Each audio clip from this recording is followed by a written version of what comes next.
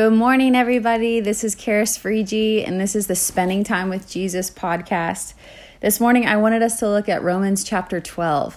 And I know that Andrew talked about this last week in Spending Time with Jesus, but I really wanted us to just focus on verse 2. It says, "Do not be conformed to this world, but to be transformed by the renewing of your mind, so that you may be able to test and approve what the will of God is, that which is good and acceptable and perfect." And I love going back and looking at the different words and what exactly they mean, and we talked about them on Sunday. And that first word of saying, do not be conformed.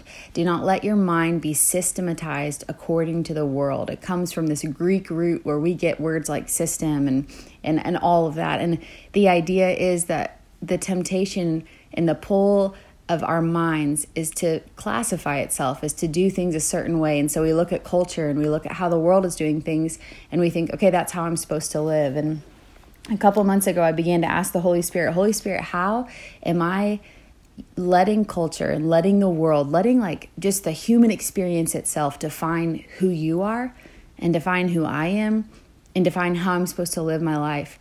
And which parts of that like just aren't from you? What parts of it do I need to transform by renewing my mind?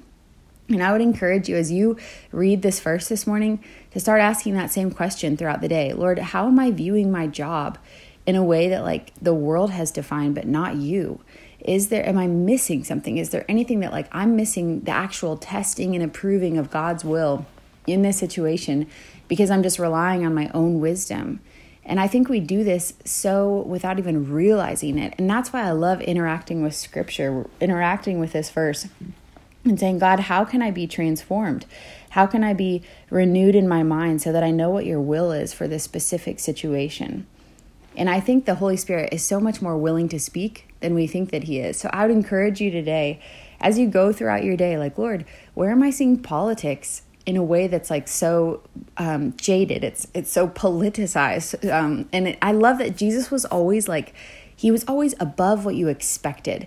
He would say things and it would just slice right through cultural expectations and political expectations and our human expectations. He lived so radically differently because his mind was renewed all the time to what the Father was doing. And he saw that the Father was so far above the politics of his day and so far above the conflicts of his day and so far above our human struggles during the day and the little things that weighed people down. And he didn't live at this level where he like wasn't compassionate. All throughout the Gospels, Jesus is being moved by compassion for people. And I love that the word that means moved by compassion that you often see associated with Jesus as a word that means like from his guts, from his very guts, he felt for us. But he so wants our minds to be renewed so that we're not walking around with this blanket of heaviness that we actually don't need to have. So I'd just encourage you today, just start with that simple question. God, where have I conformed to the world without even knowing it? And it's not a condemnation thing. He's not going to speak and be like, I'm so glad you asked because I've been really mad about this. Like he just wants to set our minds free so that we actually know what he's thinking, so that we can lay hold of the mind of Christ that he's already made available to us. So I encourage you to do that today. I hope you have a great day. We'll see you tomorrow.